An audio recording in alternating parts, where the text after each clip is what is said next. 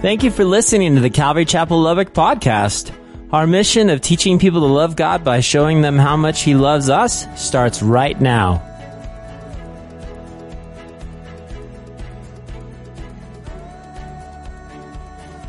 Well, church, I'm reminded of a story I'd like to share with you. It's a story about a fella that always fell asleep during the pastor's sermon. Always fell asleep during the pastor's sermon. Now, none of you are like that, right? But this guy fell asleep, and his wife decided to keep him awake. So she took a large hairpin with the intention of sticking him when he nodded off. Sure enough, right in the middle of the pastor's sermon, right in the middle of the pastor's message, he nodded off. It was just about that time that the pastor asked a question. He said, quote, "Now who was it that made heaven and earth?" And just about that time, she jabbed her husband with the pen. And he jumped out of the pew and screamed, "Good God Almighty!" And the pastor said, "That's right, brother, that's right." Listen, go with me, if you will, go back with me about 1500 BC. Think about this. You're the leader, okay? You're the leader over 2 million people that have come out of slavery in Egypt. And you're about to enter the land of Canaan, a land God promised to your forefathers. But you realize that there's giants in the land, and you know that they're going to have to be conquered. You know that the people in the land are idol worshipers, immoral beyond description. You know that you're about to die, so you won't be able to personally lead your people in the conquest of that land. And somehow you think, how am I going to instill in them the resolve to conquer the enemies and remain morally and spiritually pure in the process? How would you do it? Well, the first 5 books of the Bible, known as the Pentateuch, were written by Moses for that purpose. See, Moses had led Israel out of bondage, out of the bondage of Egypt. For 40 years, he had wandered, with the people in the wilderness, often grumbling, threatening to mutiny and return to Egypt. Finally, they were on the verge of entering the land. But because Moses' disobedience and striking the rock, God told him, Moses, come on up here. You're not going to enter the land. He says, all except for Joshua, Moses' successor, and Caleb, the whole adult generation which left Egypt will die in the wilderness. Now, before he died, Moses had an overwhelming task of what? Instilling in this new generation a vision for conquering the land and remaining true to God. He did it how, church? By writing the first 5 books of the Bible, right? So when it comes to the book of Genesis, we go, yeah, Pastor, I think you talked about that last week. Moses wrote the book of Genesis, and I said to you, in my opinion, I think under the power of the Holy Spirit, although Moses wrote it about 14 or so BC, 1400 BC, I'm thinking that he had maybe a record from Adam, or even in the power of the Holy Spirit. Nonetheless, this is what he wrote. Now, the first of those books, Genesis, is called the book of origins, right? And the title comes from the Greek word translation, the Septuagint, and it's repeated 11 times throughout the book. You'll see it like in the beginning or the beginning of, right? The title Genesis, guys, comes from, again, the Greek word meaning origin. Origin. This is where it all started, okay? Very, very important. You go, Pastor, we learned that last week. Well, that's okay, because we're going to cover a few things that we talked about last week. Now, the Hebrew meaning of the book, okay, the Hebrew meaning, or the Hebrew name for the book is Bereshith. Bereshith. B-E-R-E-A-S-H-I-T-H. Bereshith.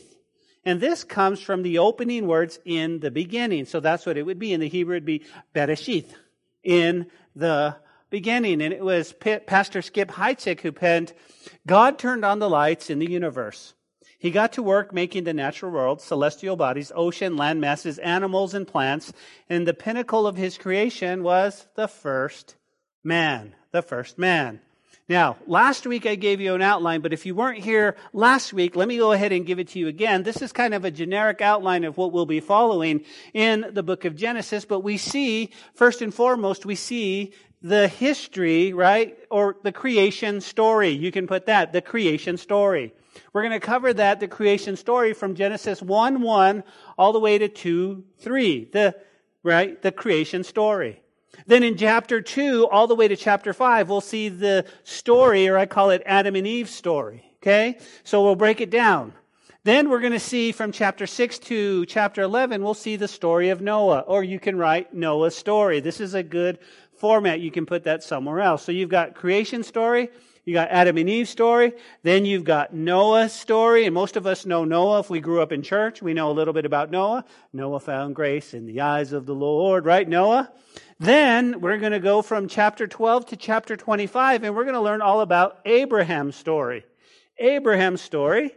And then in 25 through 28, we'll see his son Isaac's story.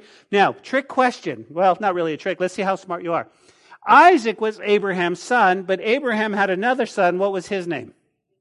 Very good. Ishmael, okay? Ishmael was not the child of promise. Isaac was. But he's going to be in that story where we go, oh, right?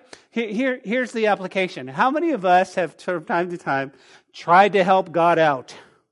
Right? God, let me just help you out here. Let me just do this. And Abraham is no different. He tried to help God out, right? And his wife Sarah. And anyway, that was Ishmael. And you're going to see how Ishmael's descendants are even around today. Then Isaac had a couple of boys, right? From 28 to 36. But the one we're going to focus on is Jacob's story, Jacobo, right? Now, Jacob had a twin brother. Do you guys remember what his name was? Esau, right? Jacob had a twin brother. Esau came out first, and he was so hairy, they named him a rug. That's what they did. They came out and go, it's a rug. No, it was just so hairy. They said, we're going to name him Esau. Okay? But God also changes Jacob's name. Do you remember what they changed it to? Israel, right? So we're going to learn about his story. It's going to be amazing. And Jacob has a son from verses 37, chapter 37, all the way to chapter 50. And we see that it's Joseph's story. That is the general outline we're going to follow. So today, guys, let's look a little bit at the creation story. If you're taking note, you can put when God speaks. Now, God doesn't speak till a little bit later on. God doesn't speak till actually verse 3, but we're going to see a little bit of the creation story. Now, there's something we must note, okay? Genesis tells us the beginning of almost everything except God. You see, there's the beginning of the universe. There's the beginning of life, the beginning of men, the beginning of the 7-day week, the beginning of marriage, family, life, sin, sacrifice, redemption, death, the beginning of nations and governments, cities, music, literature, art, agriculture, and languages.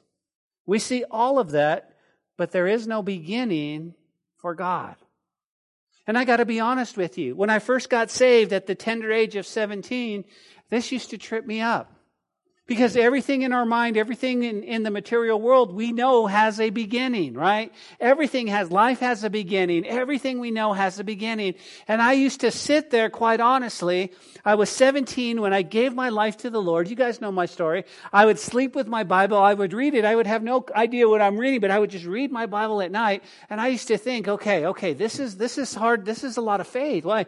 Because if you created everything that I see, if you created eyes and nose and ears and you created, clouds and grass and all of this stuff, here was my biggest question. Well, who created you? Where did you come from? I mean, seriously, were you just like hanging out? Just like, yeah, hey, Jesus, what's up? Yeah, you want to create something? Yeah, should we? I mean, it just tripped me out, right? And here's what I've come to learn. I've come to learn that my little finite brain cannot understand an infinite God. And I look forward to the day after worshiping Him for 10,000 years to maybe ask a question. Or maybe when we get to heaven, guys, we'll know all things and we'll know exactly that our God created far beyond anything. Before He even He was there. He existed. He was not created. And as you know, guys, Genesis, especially the first 11 chapters, they come are just the severe attack from the critics. They start looking at it, trying to pull it apart. Many have looked at the first 11 chapters and they've dismissed it under pure myth. Oh, no.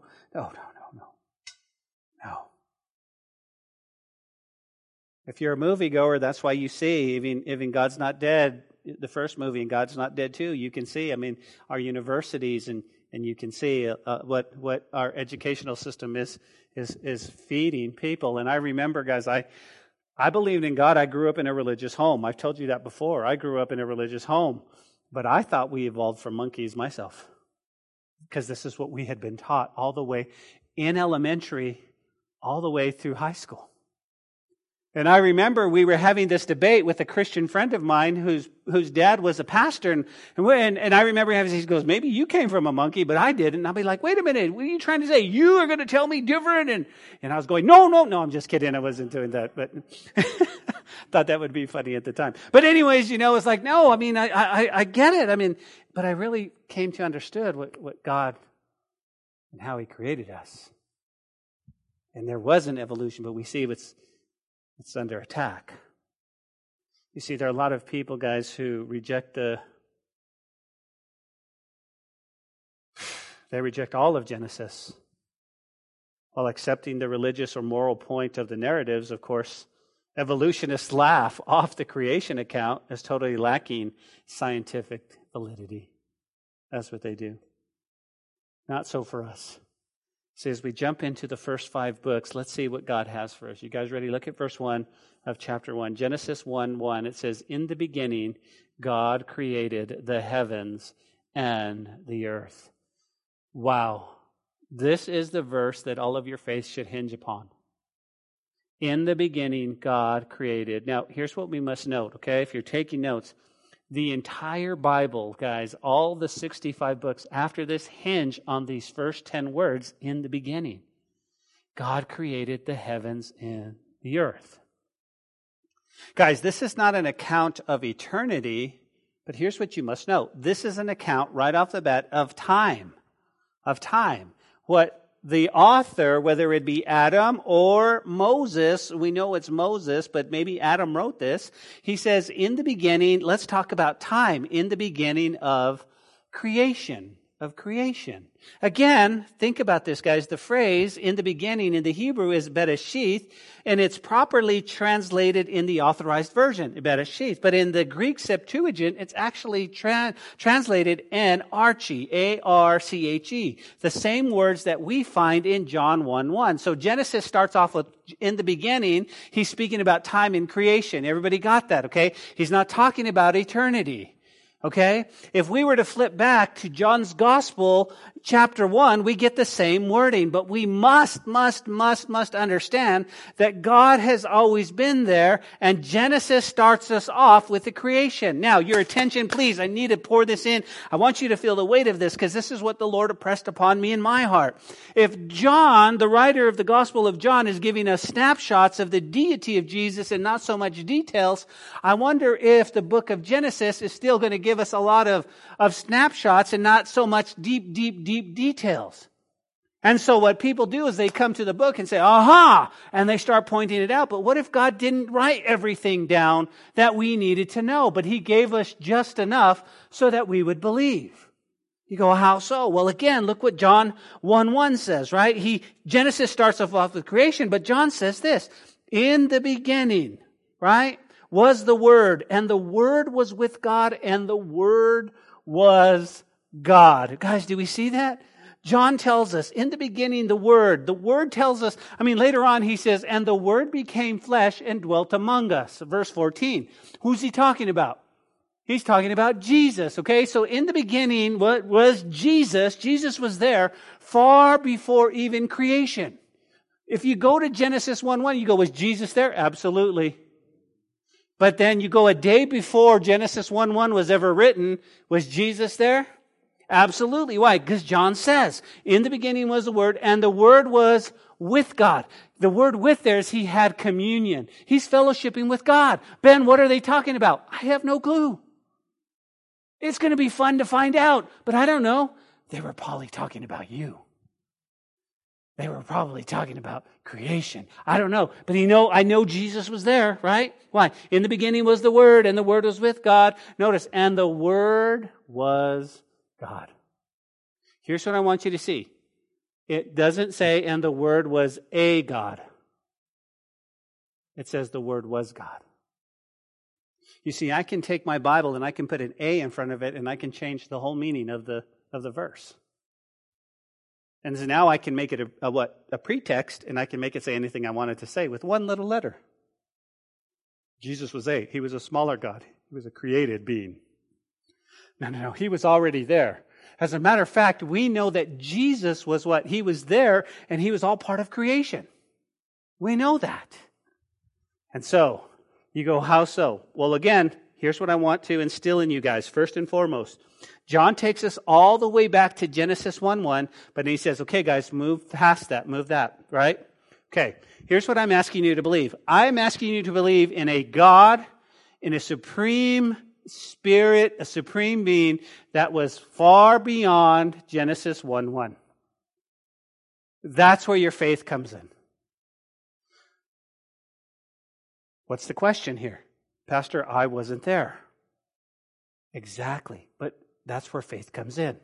If you can believe Genesis 1:1, if you can believe that God had existed in the beginning, far beyond any time, any space, any matter, then the rest of your life you should be able to walk on any miracle that God has done.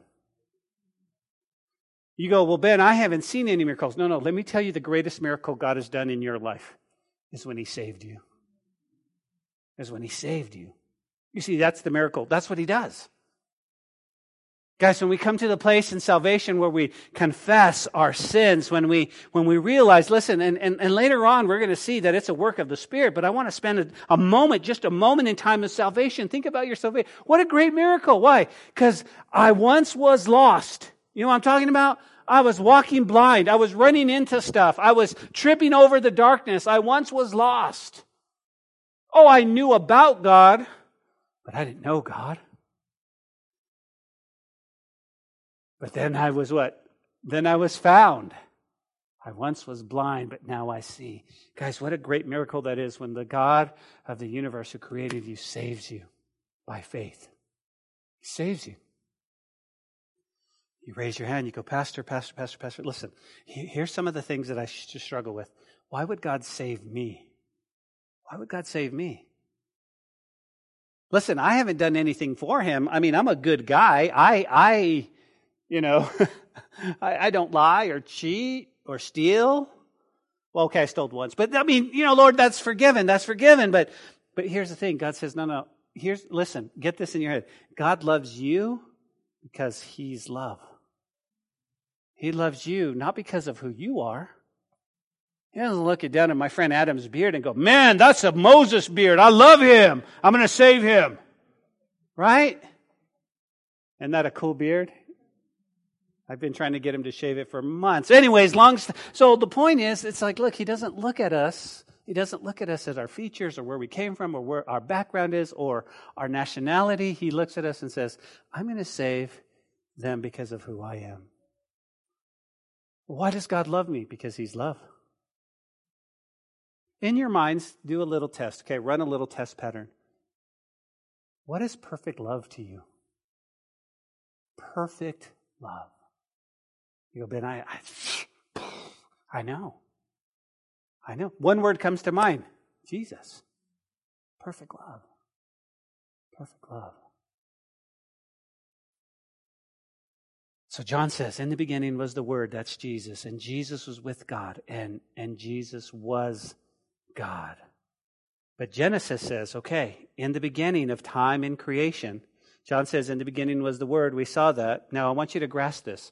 Even before Genesis 1, God was in existence. Can I get an amen? The Father, Son, and Spirit dwelling as one. Pastor, what were they doing? I don't know. But I know they were in existence. This is what's going to trip me out, right? This is what's going to, what if there is another parallel universe somewhere out there with God? I mean, who knows? Who knows? But I know that God was in existence. You go, Ben, that was crazy. Okay, that was crazy. Disregard that. Here's what I want you to see. Although the universe had a beginning, listen to me, the Word was actually already there and thus transcends the universe. The universe. In the beginning. Okay, everybody got that? This is where time and creation starts. You go, okay, in the beginning, God. Everybody say God. Okay, God. You go, okay, that's interesting. What's the Hebrew term for God? Jot this down. It's the word Elohim. Elohim. Okay? Elohim. Now, here's what's very interesting. If you were to take just the first two letters of El, it means one God, El. When you have a certain name like Nathaniel El with the E-L at the end, that means God is implied somewhere in the name. El, one God. If you were to take Elo, right, you would be saying, hey, listen, this means this is probably two gods. This is two gods. Okay, L-O. If you were to take Elohim, right, the Hebrew word, it actually means, now check it out, right? It means, right, three or more. They would use this term, three or more. Okay? So the name God, Elohim, it stresses His majesty and His omnipotence. This is the name, guys, used throughout the first chapter of Genesis. It is Elohim. Now, here's what I want you to see, okay? This is so important. This is where my brain is fried because I'm going to give you a lot of information and you'll be like, what? Elohim. Everybody say Elohim. Okay, you got that, right? So if somebody says, hey, show me Genesis 1:1, and you said, in the beginning, okay? Bereshith, Elohim. There you go. You already know Hebrew already, right? Bereshith, let's try it together. Bereshith, Elohim. Man, you guys are great. There you go. What does it mean? Well, Charles Ryrie, he writes, Elohim is actually a generic term for deity as well as a proper name for the true God, okay? So you've got a generic term and then you've got a name for the true God, right? Because, guys, it's used for pagan gods in Genesis 31:30. So you can't always go, oh, Elohim means God, but because it's often used for pagan gods, Elohim. Then, in Psalm 8:5, it's used for angels. Sometimes the word Elohim is used for angels. And then, it's sometimes in Psalm 82, it's used for men or judges. Judges, they would actually call them Elohim. Like, it's really just this small God. If you guys remember, I asked Santos to teach. I said, Santos, I need you to teach sometime. And he said, okay, I feel like Psalm 82. And after he taught, I went and I said, Santos, you picked one of the hardest Psalms in the whole Bible. This was like the hardest Psalm because it talks about Elohim, but it's actually referring to judges, to those men governing nations, judges, or the children of Israel. So, it can be used as a generic term. You guys understand that. But here, guys, it's actually used and most frequently used of the one true God. And when you translate it out, Elohim, it's not generic, it's not a pantheism God, it's not a pagan God, it's not angels, it's not men, it's not judges. Here's what it means. It means the strong one, mighty leader, supreme deity. Elohim. Okay? Now, here's what you need to jot down. This is going to be important. In verse 1, Elohim can mean plural, right? Three or more. But it's only used here in the singular. Okay? As the mighty name of God, Creator, the first of where it's used over 2,000 times this way. Okay? So put on your thinking caps. Everybody put on your thinking caps. When you come to this verse, circle it. God Elohim is the plural name with singular meaning. With a singular meaning. Right? Anybody know our core value? What's our first core value? Love God, right? Comes out of Deuteronomy. What does he say in Deuteronomy? Right? He says, "Hear, O Israel, the Lord is," right? And you shall love the Lord your God with all your soul, with all your might. And so again, think about it. Hear, O Israel, the Lord is, well, it's Elohim, but it's plural with a singular meaning. Okay? In your minds, right here, you can just go, okay, that takes me back to full circle to John 1:1.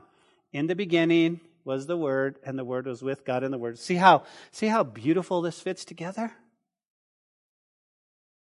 Because here's what's happening, guys. You have people a lot smarter than all of us going, well, let me tell you where you're wrong. No, you see, God put this together. And He's using the word Elohim. Well, that could mean, pagan God. No. When it's used here, it's the plural, 3 in 1, but it's used in the singular sense. Mighty God, Creator. Okay? Now,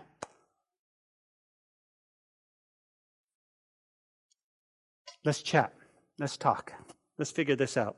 I want to talk about God for just a moment, okay? Because I think this is key. If we look at our text and we go, in the beginning, God, Elohim, okay, we need to know who this God is, right? Here's what I want you to jot down, right in your notes. God is eternal. God is eternal, okay? You go, what does that mean? Okay, it means that God alone is self-existent. Everything else in the universe has a beginning, a cause.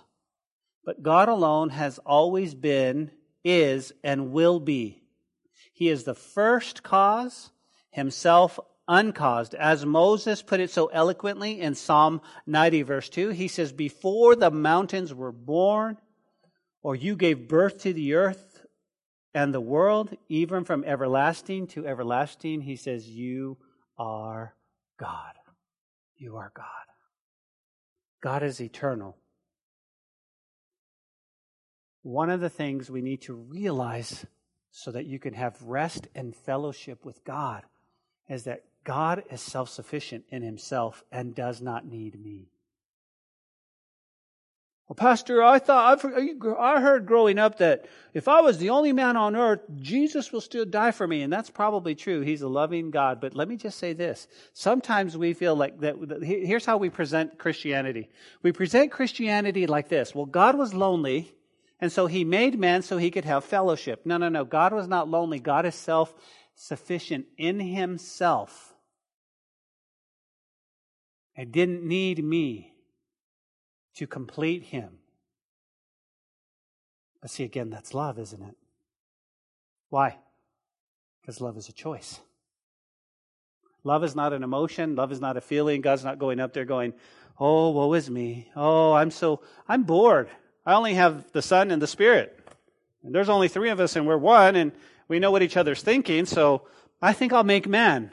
And that way I can talk to somebody else. That's not what He's thinking, guys. That's not what He's thinking. He's thinking, listen, I'm going to create them in my own image, but I'm self-sufficient. You got that? He's eternal. He's self-sufficient. And this is mind-blowing. Why? Because everything we know and relate has a beginning, has a cause.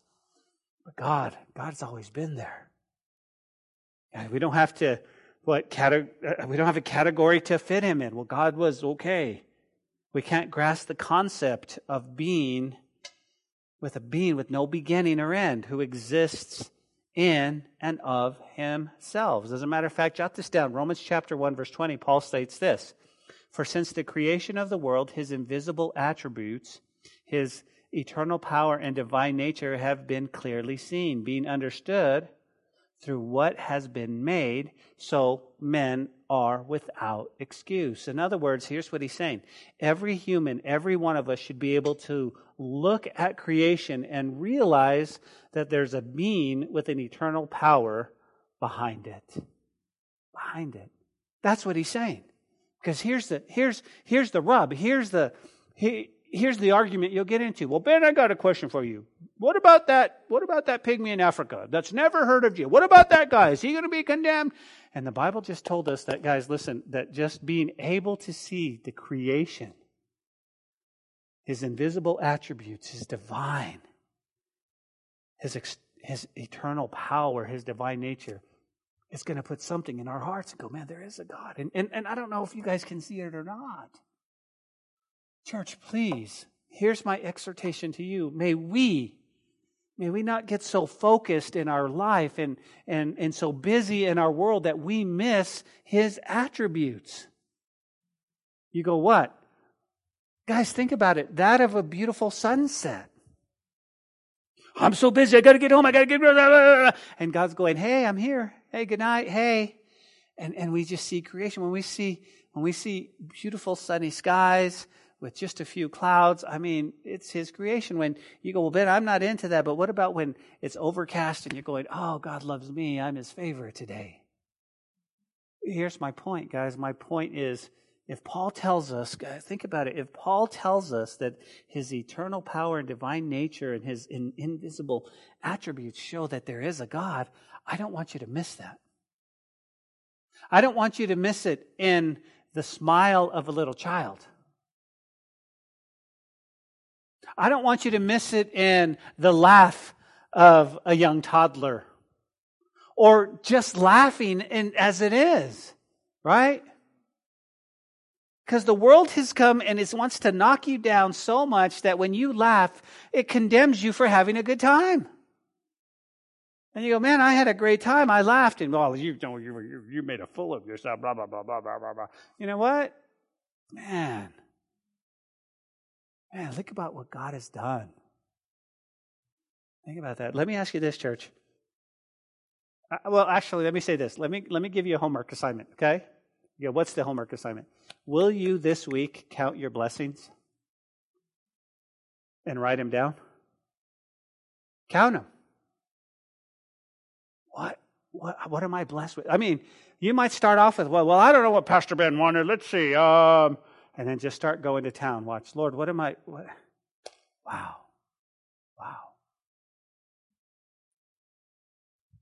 Count your blessings. We know He's eternal. Guys, have you ever considered the enormity of the universe? Have you ever YouTubed some of that stuff just to see? If you could travel, check this out. If you could travel the speed of light, guess what? It would take you 8 minutes to get from the earth to the sun at the speed of light. 8 minutes.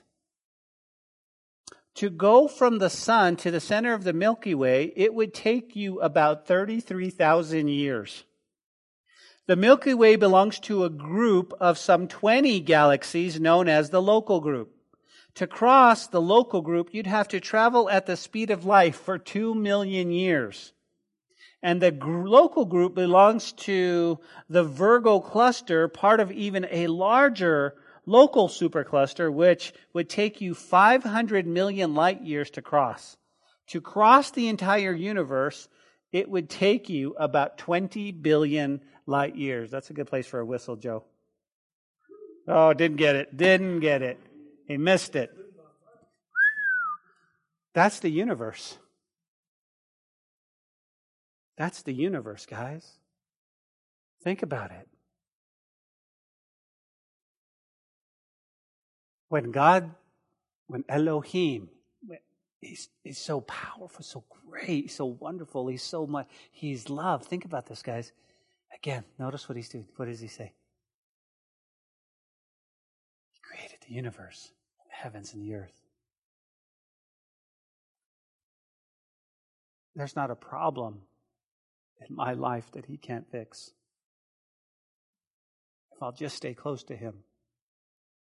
If I'll just seek Him. What I find myself doing is running from Him from time to time. Because that's what the devil says. Hey, you're not good enough. You're not pretty enough. You mess up too much. And I'm thinking, God, if you created everything, I mean, you can handle this. You can take care of this. I'm going to trust you.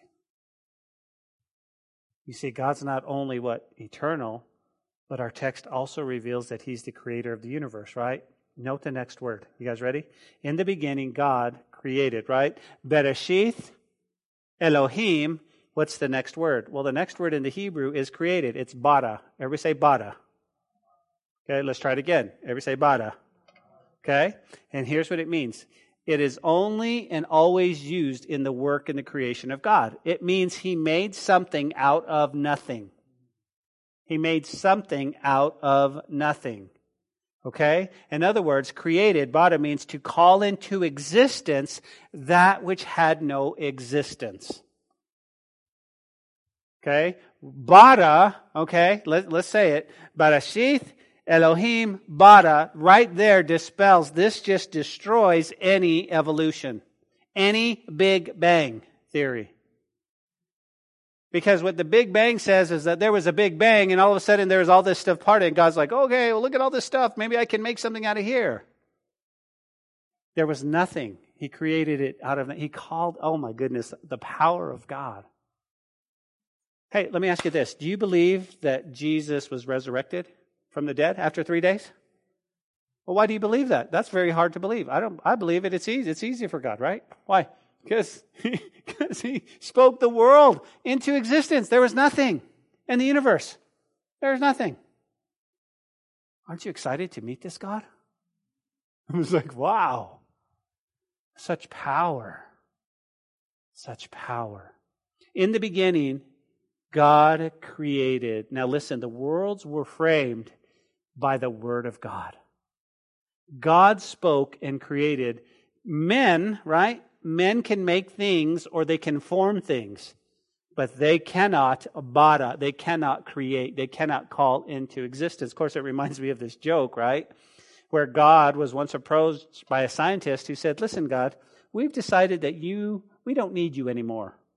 These days, we can clone people, transplant organs, do all sorts of things that used to be considered miraculous. And God replied, don't need me, huh? How about you put your theory to the test? Why don't we have a competition to see who can make a human being? Say, a male human being? The scientist agrees. So God declares that they should do it like He did in the good old days when He created Adam. Fine, says the scientist. He bends down to scoop a handful of dirt, and God says, whoa, whoa, whoa, whoa.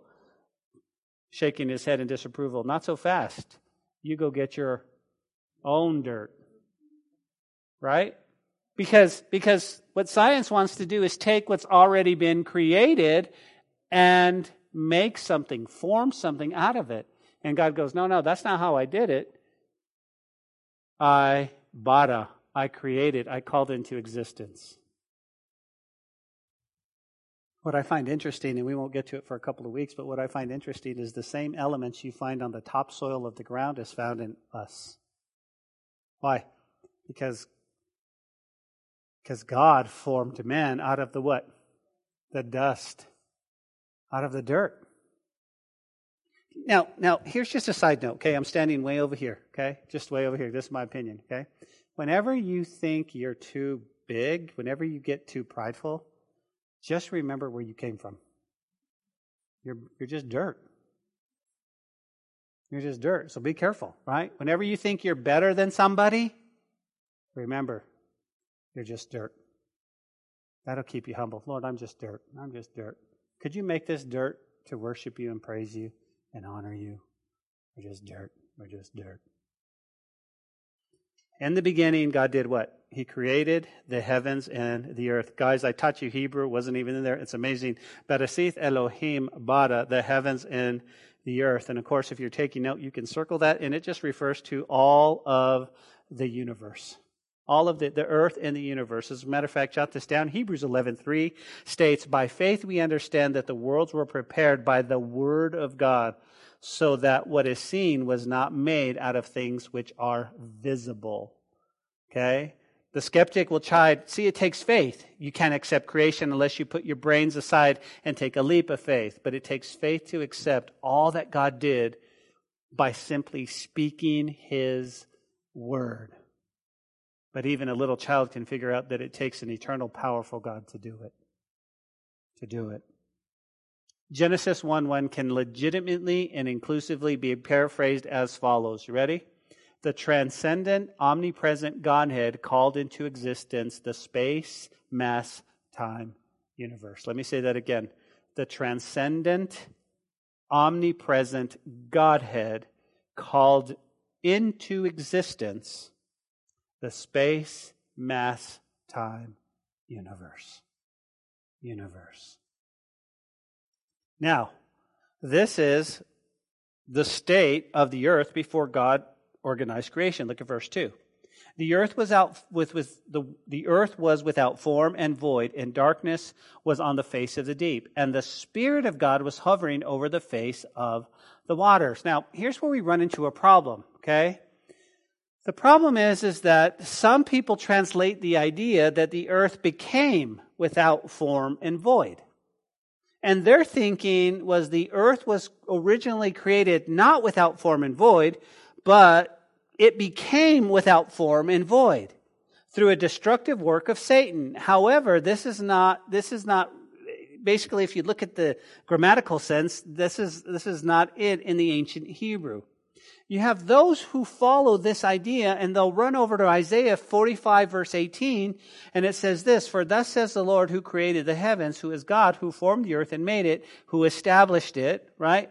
"Who did not create it in vain," that's that same word, void, vain in word, "who formed it to be inhabited. I am the Lord their God, is no other." So they go, wait a minute. So if God created it without form and void, right, then something must have happened.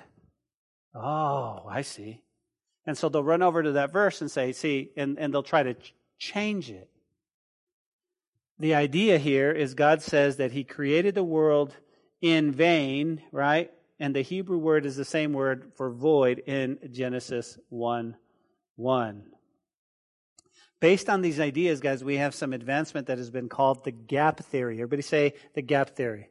This is between verse 1 and verse 2. This is where they come from. Okay, we have to have a gap theory. We have to have a gap between verse 1 and 2. Some people believe in the gap theory. The idea of that is that there was this long and infinite chronological gap between Genesis 1 and Genesis 2. The gap theory advocates the use of theory to explain the fossil records and assigning old and extinct fossils to this indefinite group. Oh, okay, in order to have fossils that were billions and billions, we got to have a gap, right? We got to go between 1 and 2. That's where their goal. And one pastor I found writes this, "Whatever merit the gap theory may have, it cannot explain the extinction and fossilization of ancient animals. The Bible says plainly death came by Adam, Romans 5:12, and since fossils are a result of death, they could not have happened before Adam's time." So, now, it's not all worth mentioning. Basically, you have this, verse 1. Notice again, verse 2. It says this, "And the earth was without form and void, and darkness was on the face of the deep." Okay, so God already created, but it's not worth, here's what it's worth noting here at the end of this is basically this, guys, that we are introduced here to the Holy Spirit. And notice this, the third person of the Trinity is introduced to us in the second verse of the Bible. What was He doing? Well, it says He was hovering over the unformed earth, preparing to superintend God's construction plan. There's where he was. Now, when God began to transform the earth into something beautiful and compatible with His great plan, where did He start? He started with the work of the Holy Spirit. The Holy Spirit begins every work of creation. Now listen to me, or recreation. You go, what does that mean? Let me get some application. You guys ready? God's Holy Spirit in verse 2 of the first book of the Bible was already moving. He was hovering. He was ready. And He's always been work of creation or recreation. You know, what does that mean? Here's what I want you to see. God's Holy Spirit begins every work in the heart of men. It's God's Holy Spirit. He transforms hearts. Now, here's what you need to understand. Salvation is a work of God's Holy Spirit by faith. In John 3:3, when Jesus was talking to Nicodemus comes to Him at night. Do you guys remember? You remember the story? He says simply this. He says, "How can I participate? How can I go into the kingdom?" And Jesus looks at him and said, "Unless a man is born again, born from above." Okay, it's a work of the Spirit. You are saved here today. If you're here today and you are saved and you are a follower of Jesus Christ, it's because it's a work of God's Holy Spirit in your heart. Here's what I want you to see. God is in the business of transforming hearts, not simply modifying behavior. Guys, we can modify our behavior to look like a Christian, to act like a Christian, to fake people out. We can say hallelujah, praise the Lord, amen, thank you, Jesus. We can dance the Holy Ghost jig and we can modify our behavior, but if it's not a work of God's Holy Spirit where our heart has been transformed, then we're not saved. Pastor Ben, how can you say I'm not saved? I'm saying this. Look at your life.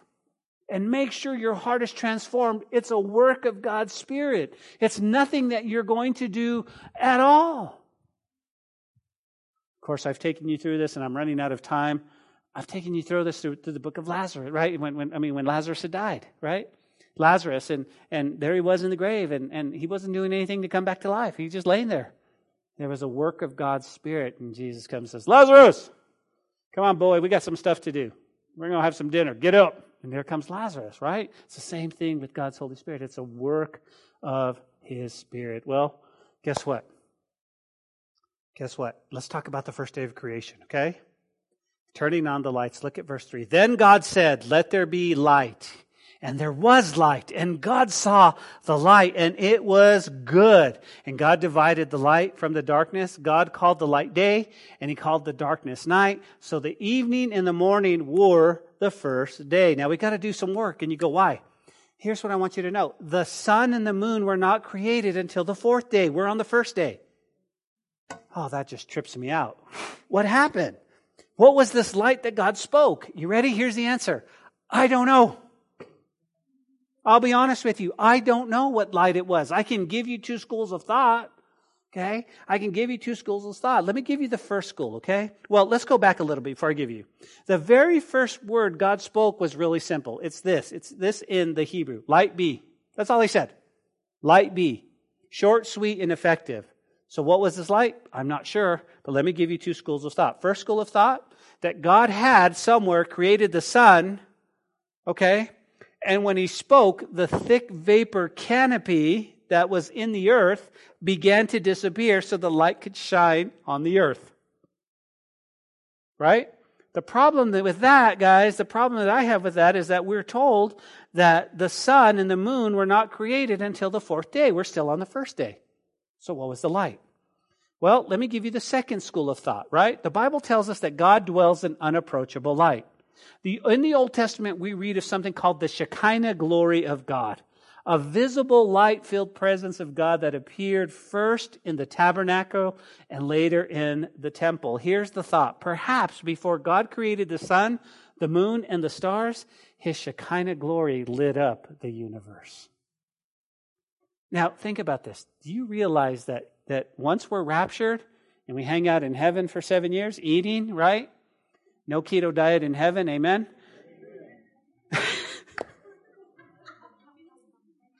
I got the biggest amen from a diet. Okay. And we're hanging out in heaven for 7 years. We're having a good time, right? The marriage supper of the Lamb, right? Then we come back for 1,000 years. Do you realize that when the new heaven and the new earth come, that the Lord says that there will be no need for the sun, that His light is going to shine up all of Jerusalem. The glory of that. Can you comprehend that? I can't.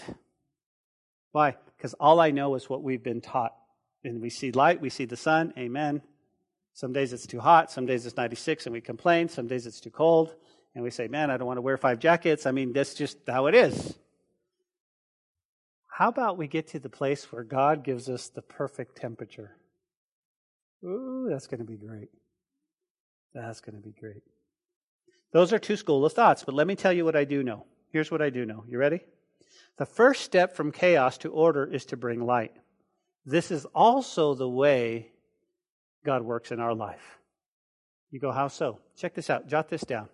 It's 2 Corinthians chapter 4, 3-6. Paul wrote about the light brought to us by the gospel. He says, but even if our gospel is veiled, it is veiled to those who are perishing, whose mind the God of this age, we know who that is, right, guys? Has blinded, who do not believe, lest the light of the gospel of the glory of Christ, who is the image of God, should shine on them. For we do not preach ourselves, but Christ Jesus the Lord, and ourselves your bondservants for Jesus' sake. For it is also God who commanded light to shine out of darkness. who has shone in the hearts to give the light of knowledge to the glory of God in the face of Jesus Christ. Think about it, guys. That's what he said. I mean, he also does this. He lights up the light of our hearts, and that's what we preach.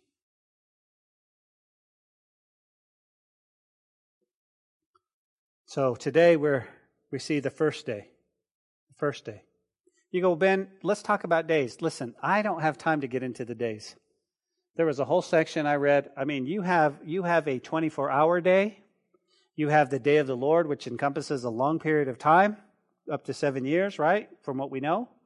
And I mean, then you have a day where it's like a day's journey. Well, Ben, I thought you weren't going to say anything. I guess I am. So here's what I want you to know. Guys, look at that last verse. Guys, look at it, okay?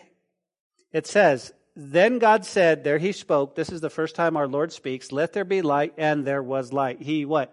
He created out of nothing. He just spoke. He has the power. And God saw the light, and it was good. And then he divided the light from the darkness. God called the light day, and the darkness he called night. So the evening and the morning, notice this, guys, and it says first day. You go, why is that important? Why is that important? Okay? Whenever you find a numerical adjective, such as first day or second day, it always refers to the 24-hour period. You go, what does this mean? That's what's used in this text. You go, what does it mean? 24 hours, boom, 1 day. Why is that important? Well, we're going to close here in just a second, okay? Why is that important? Here's why. I believe that God could have created everything in a matter of seconds. But he took each day,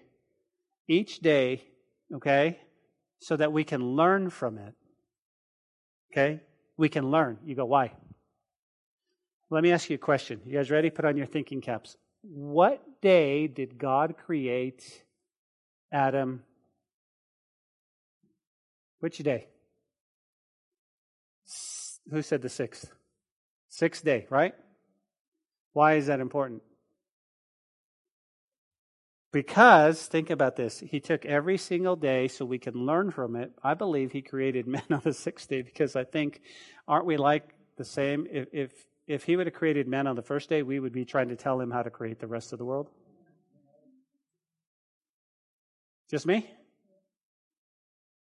God, that's a platypus? I don't like him. Take him out. That's not good. It's a weird looking duck, man. No, it's not a duck. Let's close with this, guys. You ready? Let's close. I want to close. I want to get serious, right? Why? Because each one of us, we need to come to terms with the God who made the universe and the God who made us in his image. You go, what do you mean? Listen to me clearly. Listen to me closely. Either you will submit to him or you will believe what Darwinist George Gaylord Simpson said. Quote, man is the result of purposeless and a natural process that did not have him in mind. Either you believe, you say, God, I'm created in your image. I trust you. I believe in you. You died for my sins. It's pretty out there. Or you believe that you really are purposeless. And you are simply a natural process that has no meaning. Now, here's what I want you to see. Just believing that God doesn't exist does not make him cease to exist. You can stand and go, I don't believe! That does not change anything that we've just read. Guys, he's the living God who in the beginning created the heavens and the earth. And perhaps maybe today you're afraid to come to him. There's a sin in your life, and like Adam and Eve, after they sinned, they would rather hide from him. Listen to the words of Jesus, who claimed to be sent by God to die for our sins, and that someday he will judge every person. He says this, he who hears my word and believes him who sent me has eternal life and does not come into judgment, but is passed from death to life.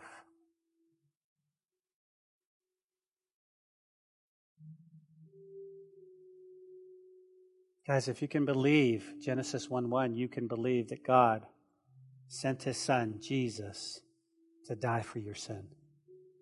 And you can sleep tonight knowing that if you were to die, that you would enter into the heavenly realm with God. Because Jesus paid for your sins. Every one of them.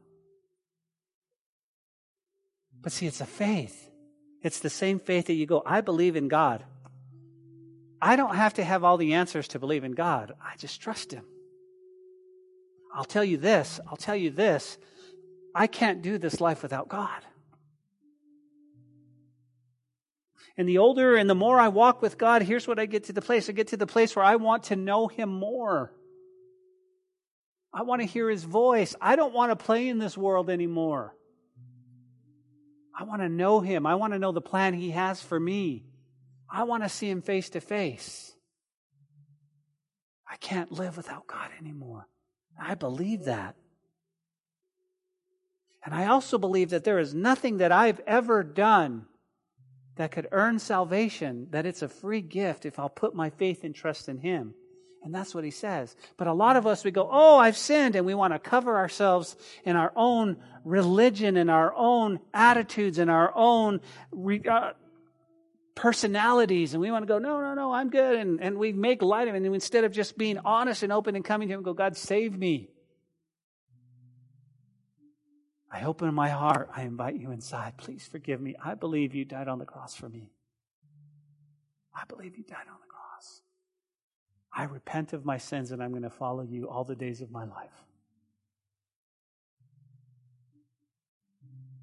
Here's the question, church. Have you done that?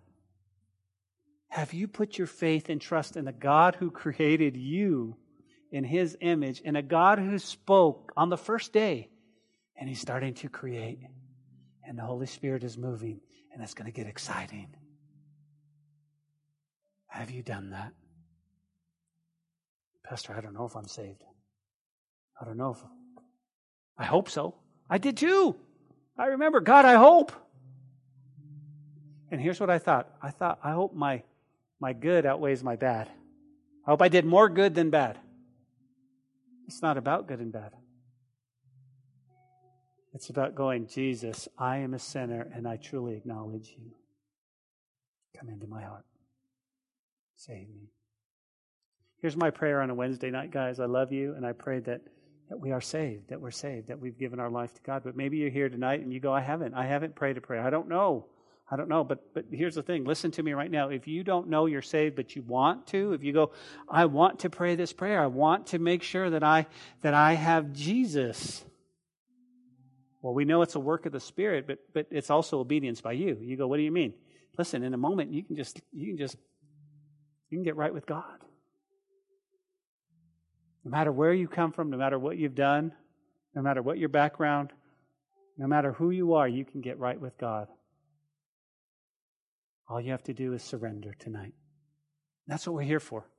Pastor, I will be so embarrassed. I mean, are you serious? Listen, everybody in here has made that same walk. Everybody in here has raised their hand one time or another. I remember sitting in the chair going, that's me, I want to be saved. What did you know? I didn't know anything. I just know I needed to be saved. I just know I needed Jesus. And my life has never been the same. Well, what's He going to do? Is He going to come in and automatically just change you? He's going to come in your heart and He's going to start working. Trust me. He's going to start working. But here's the question. Have you confessed? Have you put your faith and trust in Him? Do you have a defining moment where you go, that's the day I gave my life to, that's the day I prayed. I remember the day well. I gave my life to Jesus. If you don't, I want to give you an opportunity tonight to surrender your life to God. Will you pray with me? Lord, thank You for Your word. Thank You for Genesis, God. Thank You for all the information You've given us, God. If You'll just take it and put it in our brains and separate it and put it where it needs to go and help us to grow, Lord. I do know this. I know our takeaway is really simple, God, that You, Lord Jesus, that it was Your Spirit that creates and recreates. And Lord, there might be somebody here tonight. I don't know, Lord. There might be somebody here tonight that just needs to surrender their life to You. They need it. They need a defining moment, God, where they can say, I surrender to you. And Lord, I always want to provide that opportunity. And I pray, God, your Spirit would move in the hearts of your people. Lord, do a work. Hey, listen, if you're here tonight and God was speaking to you, I don't want you to raise your hand unless God was speaking to you. This is between you and the Lord. But if God was speaking to you, and this is something that you need to do, that you're ready to be saved, you're ready to give your life to Jesus Christ. Regardless of the consequences, man, you're ready to surrender. And again, I don't know where you all are at, but I do know that maybe God is speaking right now. Listen, if you're not surrendering your life for any other reason that you want to follow Jesus, I want to do this because of this, no, don't raise your hand. But if you're serious about your walk with God, then I want you to simply lift up your hand and say, Pastor, pray for me. I want to give my life to Jesus tonight. And don't be afraid. Don't worry about what people think. Their eyes are closed. Their heads are bowed. They're not watching you. But I do want to give you an opportunity. If you're not right with God tonight, all you have to do is just lift up your hand and say, Pastor, pray for me. Pray for me. Would you lift up your hand if God is speaking to you right now? This is between you and the Lord. No one else. And I know it's a Wednesday night, and I know most of you guys, I know most of you are saved, but if not all of you are saved, but I just want to give you an opportunity. Just lift up your hand. Say, Ben, pray for me. I want Jesus. God bless you. Anyone else? Anyone else? Lord Jesus, I thank you for this young man whose hand was raised, and I pray that tonight, Lord, he would surrender to you. And he would pray a simple prayer that goes like this: Lord Jesus, forgive me of my sin. Come into my heart. I believe that you died for me, God. I believe you died on the cross for me and rose the third day, and I believe you're coming back for me. And I surrender my life tonight. And I ask you to come into my heart and be my Lord, be my God, be my Savior, and be my friend. I choose this day to follow you, Jesus, for forever I'm yours. In Jesus' name, amen and amen.